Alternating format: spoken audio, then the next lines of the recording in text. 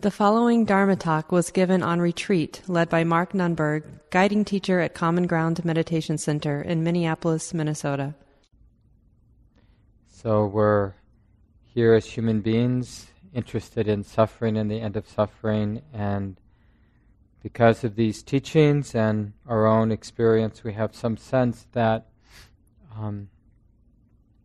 the ending of suffering, or the releasing of stress in the heart, has something to do with patience, or something to do with this capacity to understand suffering. And the Buddha says this very directly, that it's the not understanding suffering which is the cause of suffering. And so we can think of patience both as an expression of awakening, like the heart is naturally patient when it understands the release of suffering, but it's also the cause for the release of suffering, because we can't really understand suffering when we're busy trying to manage it, trying to be in denial of it, or have some fixed notion of it. It's only when we're patient that things get clear. There are 3 or 4 paragraphs in Ajahn Sushito's article that I sent everybody at the beginning of the retreat. It's his chapter on patience in the book Paramis. You can download that if you'd like. And somewhere in the middle of that chapter he says, our first effort is to draw a line around suffering, take a step back and know that's that. And we'll see that, we have this idea that if we can name the monster, if we know the name of the dragon, we have some power over it. And there's some truth. If we, notice that we're suffering, if we can name, oh yeah, I'm really suffering now. I'm really sad. I'm really angry. I really feel lonely. There's a little safety in knowing that the mind's oppressed, being able to name it, being able to point at it. But it's just the beginning. So Ajahn says, then there's the effort to recollect that we can be free of suffering, that we can let go. We don't have to take suffering in and adopt it as final, real, and solid. Right? And that's when we have a little space in the mind where on the one hand we're really suffering, and on the other hand there's some sliver of wisdom that understands this isn't what it appears to be. I'm miserable. I'm acting the role of being a miserable human being really well, perfectly, but I don't quite believe it. You know that experience where things are really bad and you're acting it out, you're stamping your feet, or you do whatever you do when you're really suffering, but there's some space in the mind that understands this isn't what it appears to be. The weight I'm feeling, the intractableness of this is an illusion of sorts. I can't see through the illusion. I'm still destined to play my role as the suffering being, but I know I have some sense it's a role that's being played. Some illusion or some game or something that isn't what it appears to be on the surface.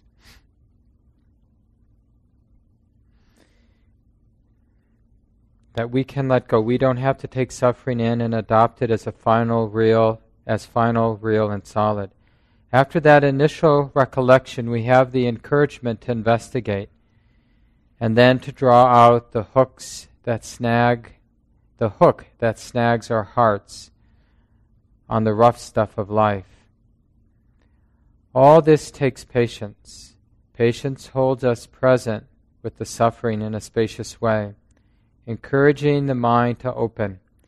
And an open mind both feels more peaceful in itself and more readily sees into the causes of suffering. So in this way, patience is very much related to stability of mind. Without patience, no clarity.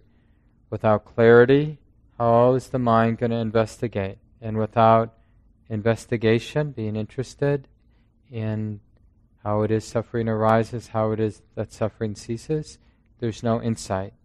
And no insight, no freedom. So the second paragraph, Ajahn Sushito says, patience is not a numbing resignation to the difficulties of life. It doesn't mean that suffering is all right. It doesn't mean shrugging things off and not looking to improve our behavior.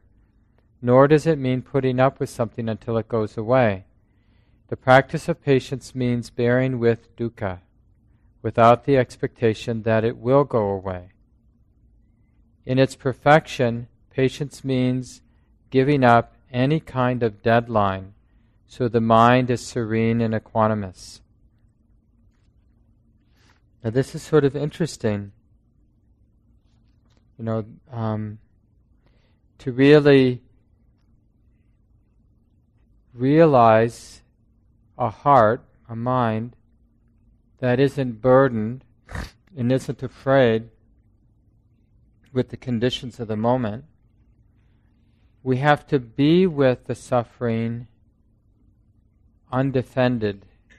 We have to be willing to be completely exposed, because you can think of this in terms of courageousness or bravery. You're not really brave until you're completely exposed to whatever it is that's scary or mean. Then you're brave. You're not brave when you're not really there. We're only brave when we're really there. So, in terms of realizing the heart that's independent of conditions that come and go, independent of the particular circumstances, we have to be in that in a pure way, in a full way.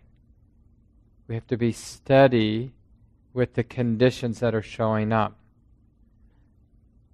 So that's why patience is both the cause but also an expression of wisdom or of awakening. To be able to be steady with life is a good definition of awakening. Not afraid to be open, not afraid to be touched. But if the patience isn't pure yet, and it takes time to develop patience, the mind still feels pushy or defensive. Impure patience is the attitude, just hold on and eventually things will get better. We have that in our retreat. I'm just going to stick with this because it can't get worse. It's got to get better. It's got to change. At least it will change. He goes on, I'll get my own way in the end if I'm patient enough. This approach can temporarily block or blunt the edge of suffering, but it doesn't deal with the resistance or the desire that is suffering's root. Right? This desire that comes out of a sense of self, that I can get what I want. So it's exactly when we're patient, we're not thinking about getting what we want. The practice of patience is seeing if it's possible to be okay with the way it is. Not so that, right, so later it will be different. That's why we say, even though we know things will change, we can say as a way of evoking a more full expression of patience, as if it's never going to change.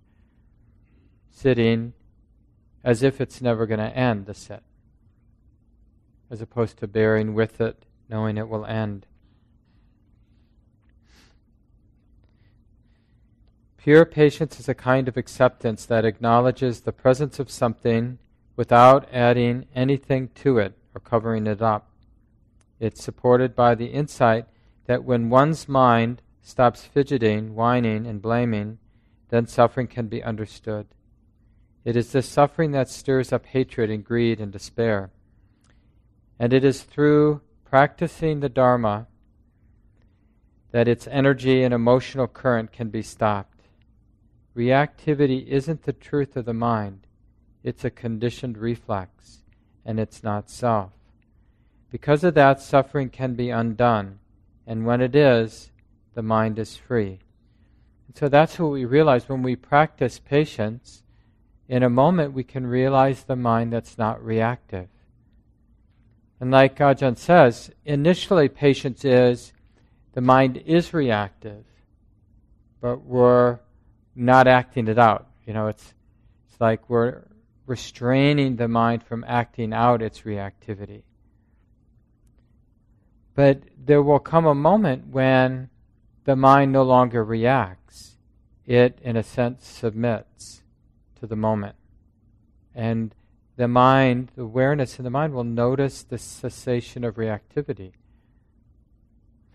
And the moment before the reactivity, the pattern to react ceases, there is this sense, this wrong sense that reacting is the only way or the only thing I can do.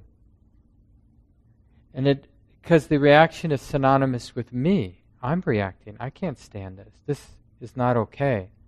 And then when it ceases, it's surprising because that felt like who I was. And then it just ended. That, it can't be this way. You've seen this happen. We've all seen this happen where in one way or another we've drawn that line in the sand, whatever it is, with an argument with somebody we love, or, I'm done with Minnesota winters, I'm moving. And then we notice, maybe a day later or whatever, an hour later, that we are delighting in the snow. We're actually enjoying it. And it might occur to us, like, where is the person? I thought I was the person who hated Minnesota winters. Or I thought I was the person who thought, this relationship is over. I can't live with this person anymore. And then something else is happening. Or I can't stand this retreat. I'm out of here. And then, so it's really useful. Patience allows us to see all these births and deaths of these attitudes that in the moment seem like the absolute truth. We don't necessarily see it as just a momentary opinion. We see it like, no, I'm not kidding. This is what I think. This is what I feel. This is the truth.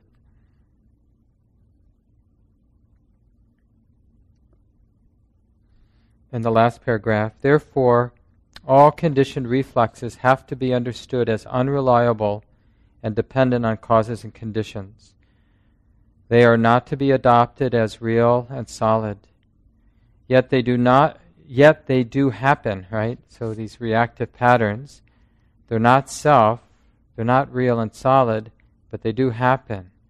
And he says, although we can intellectually understand that holding on, expecting things to be satisfying, or feeling cheated or immature responses, in order to undo these attitudes, we must first be patient with them, rather than adopt more miserable reactions. Why isn't it working? Why did you let me down? I shouldn't complain. Why is it like this? The practice is to bear with the waves of turbulence. The world, including our own bodies and emotions, is unsatisfying and a bit of a mess. But the practice does urge us to cross over it all. And this requires us to grow stronger and broader, rather than hide or run away. Then the process of bearing with the suffering is not a punishment, but a voyage of growth. And I like using this for myself and just as a teaching. This, like I mentioned earlier, where's the heart that can be with this? Where's the heart that doesn't have a problem with this? So we're living our life and we keep bumping up with certain circumstances that we find unbearable, not okay. And then instead of just believing that it's not okay, we can ask the question, an honest question, not like pretending or forcing, but an honest question. Is there a heart, is there a mind that can be okay with this? Where is that mind or heart that can be okay, or that view, that understanding that can be relaxed with this? And not like bear with it until it changes, but not be unburdened with this. And you can take specific issues in your life, like some condition of ill health, or you can take kind of social problems like racism. Because when we hear about these terrible things like the violence and hatred in the Middle East, or economic racial injustices, or whatever, on a micro scale within our own hearts, a global scale. And then we ask the question, because when we see problems, because the habit of personalizing it, we feel personally oppressed by the problems, the messiness, the violence, the injustice that we see. And it's true that suffering that we see, our own or others' suffering that we see, it should touch our heart. But compassion isn't a deadening, heavy quality. Compassion is an enlivening, beautiful quality. So then we ask the question, well, is there a heart, is there a view, is there a way of being that can come alive with these conditions instead of feel deadened, burdened by these conditions? What is that mind, that heart, that view, that way of being that would be enlivened by these conditions that are being known, being felt right now? Because it really challenged the notion, like, I will know not now, not this. Like when this is done, then I can get back to being enlivened or being engaged or being happy or being awake. But first, I've got to deal with this thing.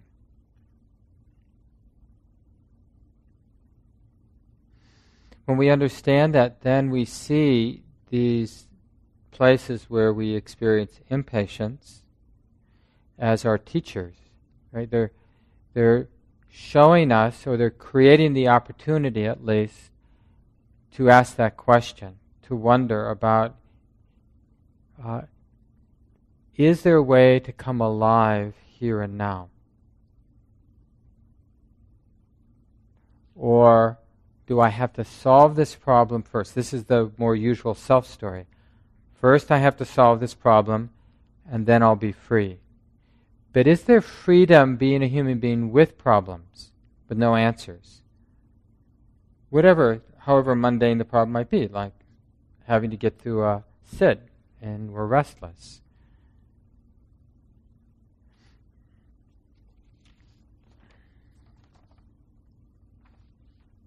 And, we have these 3 or 4 floods, these asawas that I talked about the other night.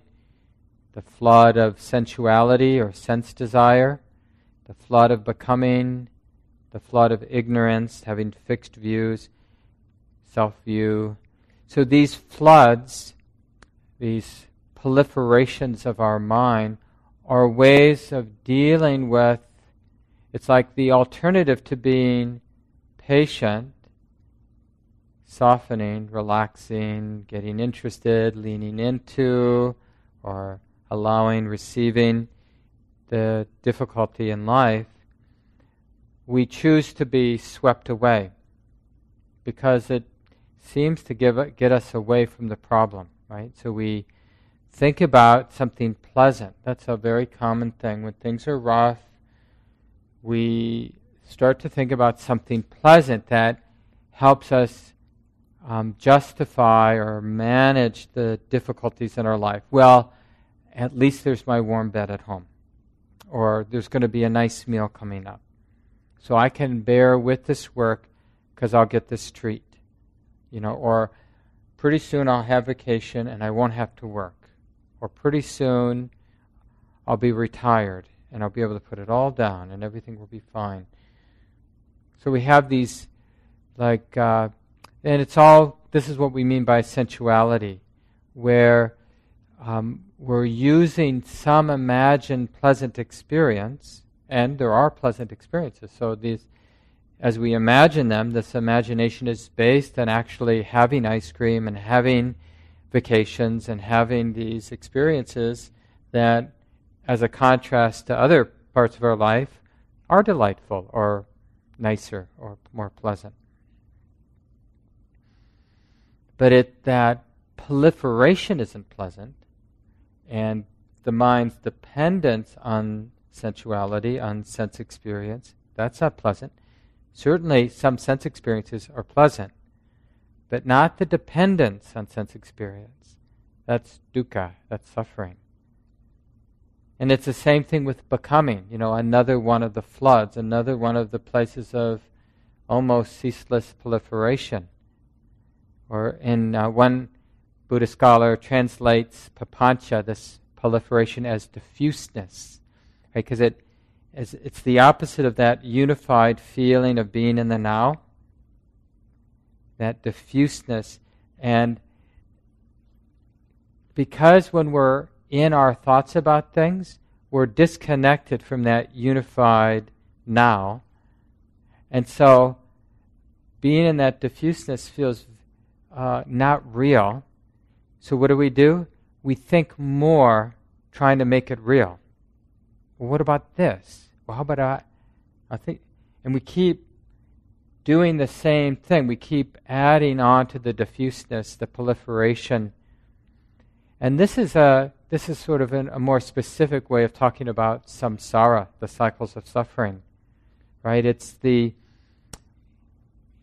We're in the world of mental proliferation, and we're really busy in that world of mental proliferation, but just under the surface we're finding it really dissatisfying, trying to have ground and comfort in the world of mental proliferation, which is not grounding and not pleasant. So we just try harder at the same thing. We think more, we plan more, we worry more, we complain more, we analyze more, we fantasize more, and we feel more disconnected, more groundless, more empty of anything real.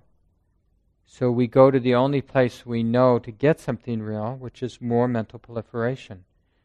And on and on and on. And that's why they're called the floods. So we have the flood of sensuality. So when that proliferation is about something pleasant, some pleasant sense experience, we have the flood of becoming. So when the proliferation is about me becoming somebody, so instead of a sense treat, it's kind of an ego treat, like becoming somebody I want to become. And these overlap, of course. And then the third/fourth flood. Some lists have 3 floods, some have 4. So the third and fourth are ignorance and wrong view, but really you can group them as one. So ignorance, one of the ways I like to think about ignorance is a fixed view. Right? So the mind is dependent on a view, holding tight to a view, including self-view, which is the most obvious form of ignorance, self-view is. And you see self-view or ignorance, that fixed view, is opposed to, just the nature of things, which are fluid and changing. So it's always an insecure place. Whatever it doesn't matter what the view is fixed on, because we live in a process world, a changing world, a fluid world, any fixed idea is insecure. So we're constantly, the flood with fixed views, with wrong view, is the mind is constantly patching it up. It has to constantly reassert the fixedness of its view because it doesn't hold up. Nothing holds up. Nothing stays the same. In the Dhammapada, the Buddha says, worldly, ordinary folks are enamored with obsessive thoughts. Awakened beings are free of obsessive thoughts. Another place in the suttas, this Dhamma, right, this path, is for one who delights in non-diffuseness. It is not for one who delights in worldliness or papancha or conceptual proliferation. So I'm bringing this up because to see the connection between what we've been talking about, patience, and that unified experience that we can uncover and practice, the non-diffuseness. Sometimes it's useful to use the word that solidity because it feels solid or firm in a way, even though it's nothing actually, but the mind not endlessly wandering on one thought to the next, the absence of that has a feeling of real solidity, a groundedness. Not that there's ground, but the mind is stable, it's steady. It has a firmness to it. So this is really pleasant. It's associated with samadhi, that steadiness. And to think of, we talked about last night, patience as a power, right? An empowering joy or an enlivening joy. There's life energy in this non-diffuseness. And of course, non-diffuseness doesn't mean things are not moving. It just means the mind, the wisdom's not moving. The wisdom's aware that everything's moving. But it isn't associating itself with the movement, with the change. Another place in the suttas, in the middle length discourses, the Buddha says, whatever a person conceives, that they differentiate. And what they differentiate, ideas and considerations arise in them.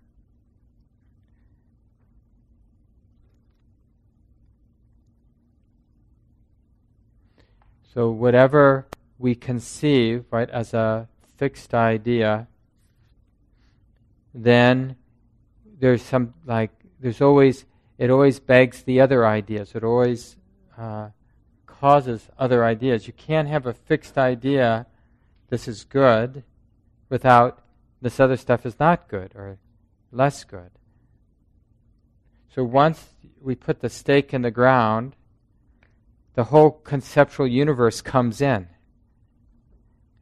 And when we let go, the whole thing goes away. When we let go of the fixedness, right, the whole world of story, of concept, really relies on that, the solidity that comes from attachment, from the identification, from the fixedness the mind gives to the stories.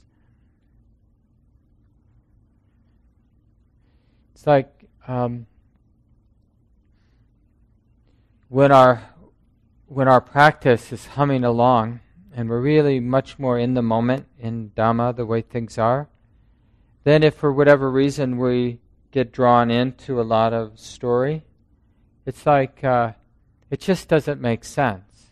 Somebody telling the story of their life or kind of what I'm going to do. And I mean, what can come up is a very authentic compassion, but it's like those paintings we paint about ourselves and who we are and who we're going to become and what we want and what we did, they're seen as being empty, not really referring to anything.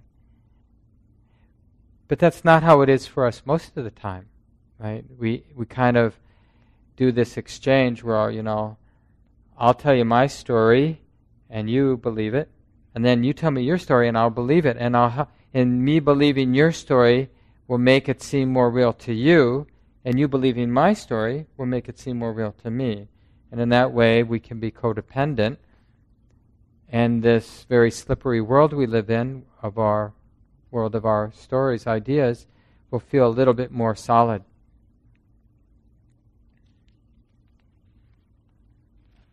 So we have these floods sweeping us along, and we're beginning to see that we have this option between finding a unified place of real solidity, patience, but not from a fixed stance. Like that's the imperfect patience that Ajahn Sushita was talking about. Like, I'm going to bear with this because I know it's going to go away. If I bear with this long enough, things will change. So it's still a fixed idea. So real patience is more and more being exposed or undefended, or understanding that it's already this way. The world, the moment, it's already this way. So in this moment, and there's a certain timelessness to this. If I have the idea, yeah, but it might be this way for a long time, then I'm not going to be patient, right? Because that is unworkable. That idea that this is going to keep happening. We can definitely scare ourselves with ideas that make the moment unbearable. But maybe we have to be careful about saying everything's workable. But most things are workable for a moment, right? For a moment, like sometimes people come in and they'll say, they'll kind of describe some really difficult circumstances.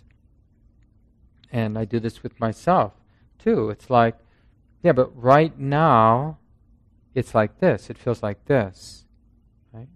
So right now, can the heart, in a wholehearted way, say yes, not of course because we want it to be this way, but because it is this way. Just right now. We're not saying you're going to do it forever, but just right now can we be completely accepting. And the interesting thing is, yeah, we can.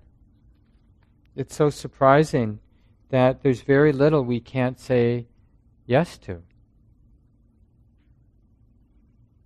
But we want to, because of habit, we want to have a story, and we want that story to involve time.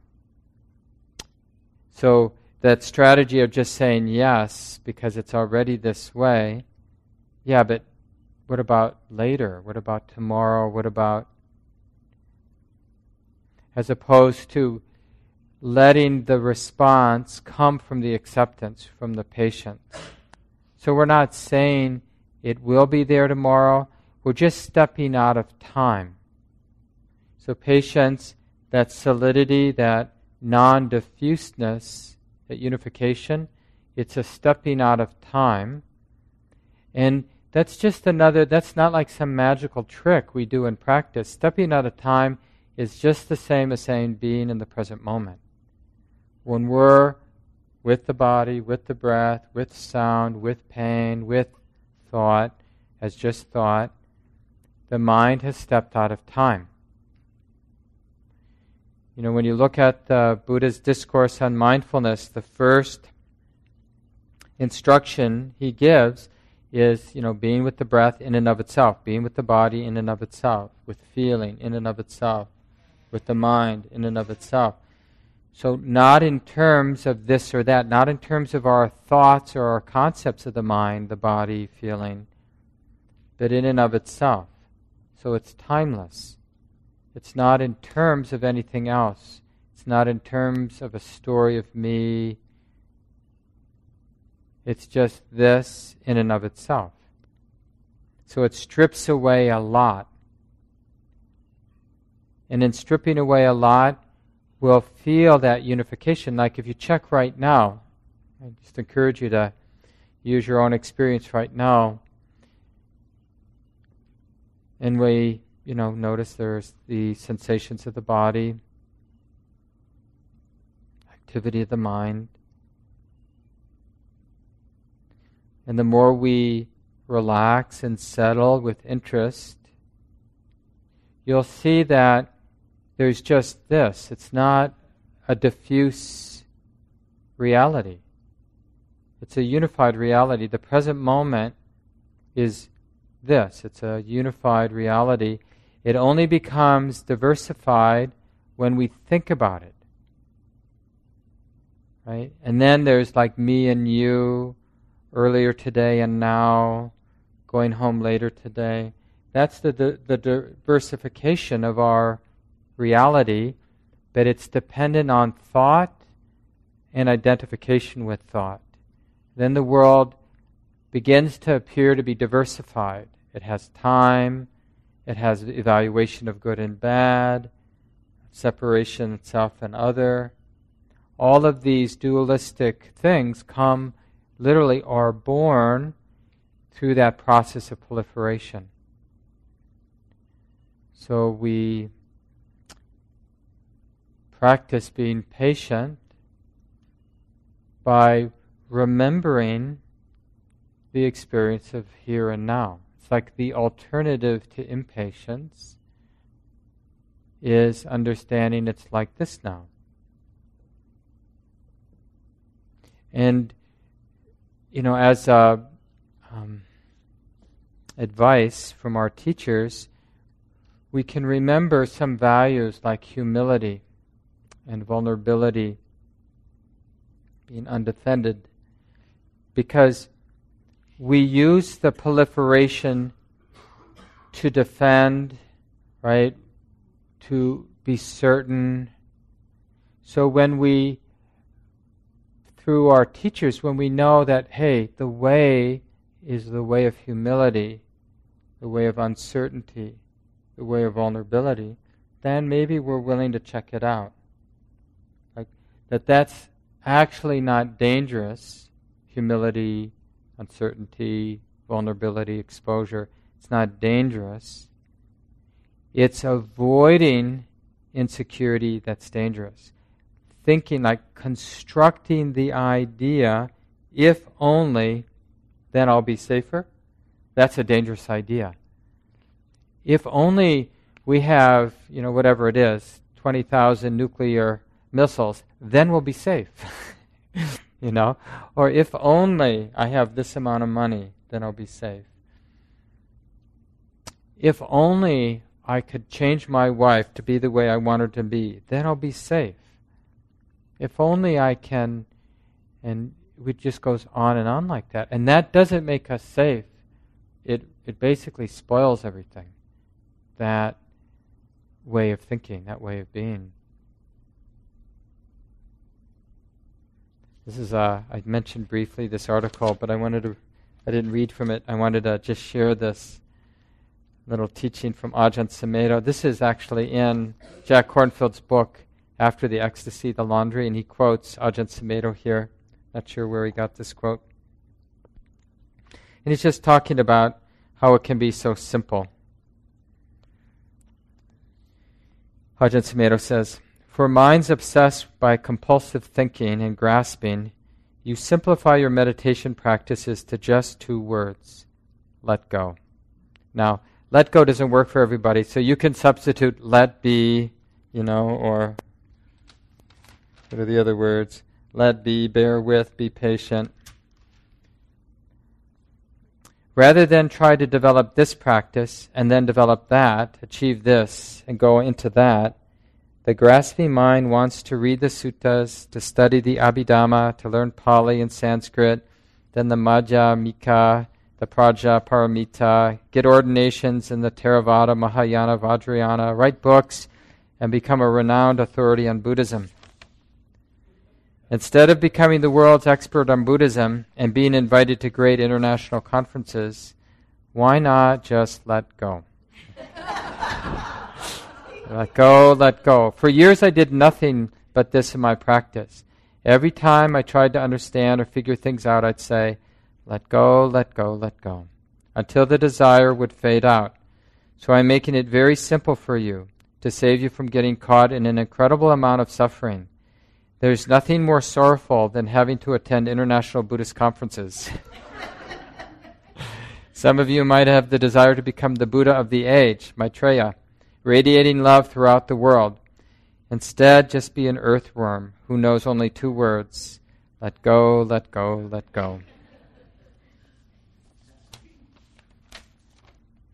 And that's, it can sound a little disheartening or a resigned way of practicing. Well, but again, we want to have a sense of this as an empowering joy, like getting simple, putting down the proliferation, right? So seeing patience as the opposite of mental proliferation or conceptual proliferation. Like the first night when I gave the talk, I mentioned patience with intention. So there's intention to think. So we're not taking the bait. It's there, but we're not taking the bait. We're choosing or orienting instead to the unified experience of now. Now, the unified experience of now is very vulnerable, very exposed, because there's no concept that appears to give us some defense, some ground. That's why it's not easy to rest here, because we're used to feeling defended by a story that we're telling ourselves about who I am and what's happening. So we're choosing to let go of a security that was never secure. And where is this line that I read in Jack Kornfield's book? I don't think it's his, but it's something like, we choose the sort of sure ground of nothingness instead of the I can't remember, but it's like it's not what it appears. Like being willing to be vulnerable, being willing to be the mind free of fixed ideas seems like groundlessness, but it actually turns out to be a refuge. And in trying to define things and fix things and secure things, we end up creating a sense of self who will never be safe. And that is the greatest tragedy. You know, we construct a sense of self who wants to be safe, but the parameters in which that self was constructed are like sand through the fingers. The self, we've created a self that has at its core existential anxiety and uneasiness that just comes with the conceptual construction of me and who I am. We have to constantly, because it's like sand through the fingers, we have to constantly be telling ourselves a story of who we are. And we have to enlist everybody else to help us. You know, we want them to tell us our story, and they want us to tell them their story. And it's this conflictual relationship we have with the people we actually care about. And good relationships are marked by finding some harmony where we know how to tell stories that are both about you and me at the same time, right? And that we both somewhat agree, on. But it's not a way to live a life, as we have learned. Ajahn Sumedho, again, from a different book of his. This is, remember, I was telling you about how he'd really learned patience listening to Ajahn Chah's 3-hour Dharma talks in a language he didn't understand, and realized that he could just bear with it. And he gives another example, this sort of classic example of blaring loudspeakers when he's trying to meditate at night from the local village. He says, "Then I began to see for myself. I remember sitting there thinking, here I am getting all upset over this. Is it that bad? What's really bad is what I'm making out of it. What's really miserable is my mind. Loudspeakers and noise and distractions and sleepiness, I can put up with that. But it's that awful thing in my mind that hates it, resents it, wants to leave. That's the real misery. That evening I saw what misery I could create in my mind over things I actually could bear. I remember that as a very clear insight into what I've thought was miserable and what really is miserable. At first I was blaming the people, the loudspeakers, the disruption, the noise, and the discomfort. I thought that was the problem. Then I realized that it wasn't. It was my mind that was miserable. If we reflect on and contemplate Dharma, we learn from the very situations which we like least, if we have the will and the patience to do so. And this is, the basic teaching on the second arrow. And we see that in so many different ways, so many different moments, that second arrow. And they're real gifts. I remember very clearly, 1981 or 2, sitting in this beautiful place in the mountains in Alaska and just seeing with such clarity my mind chasing my mind. And just like that was the problem. And it was so clear because I was with two people that I loved, backpacking, and in an incredibly beautiful place, and my mind was just chasing the mind, that mental proliferation. And just seeing it with such clarity, like that's the problem. And the resolution to that problem is let go, let go, let go. Like not to think that resolving the mental proliferation involves mental proliferation. Like I gotta think that I need to stop mentally proliferating as a way to cease mental proliferation. It's really about putting something down. And you've heard me use the example of dropping a hot pan. Doesn't take thought to put the hot pan down. It just takes noticing how much it hurts. Right? And it's the same thing with patience.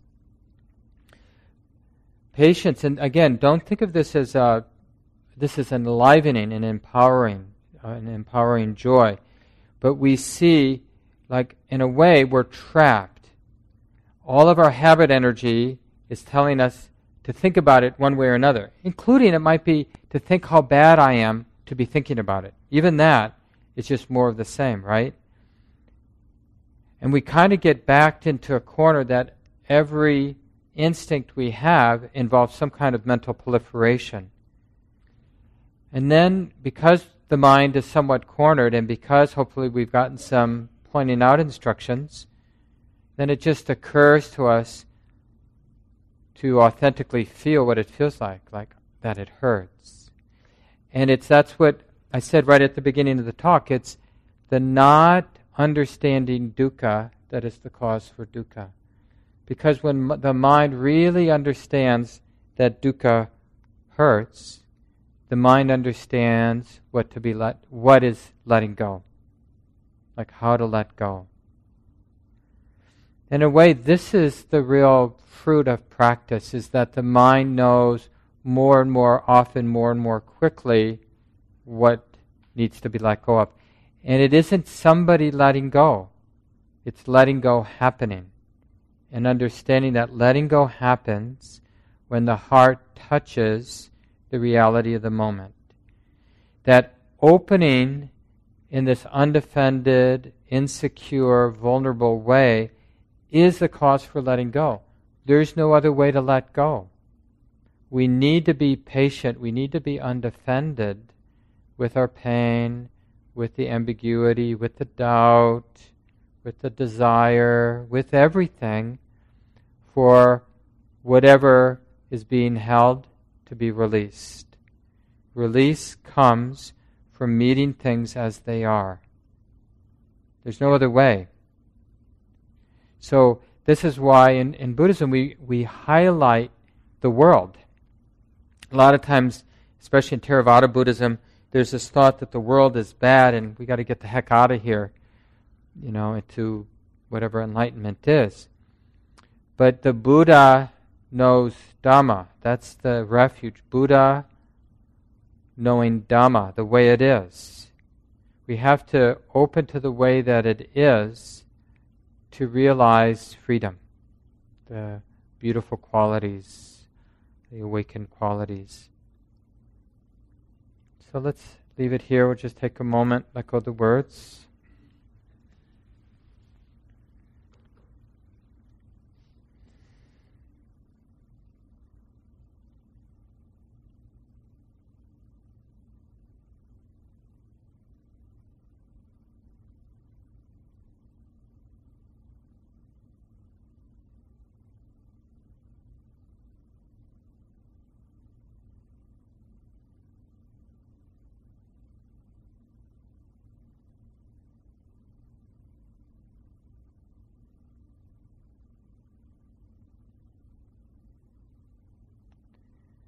And for just a few more seconds, resting in this unified space of the present moment.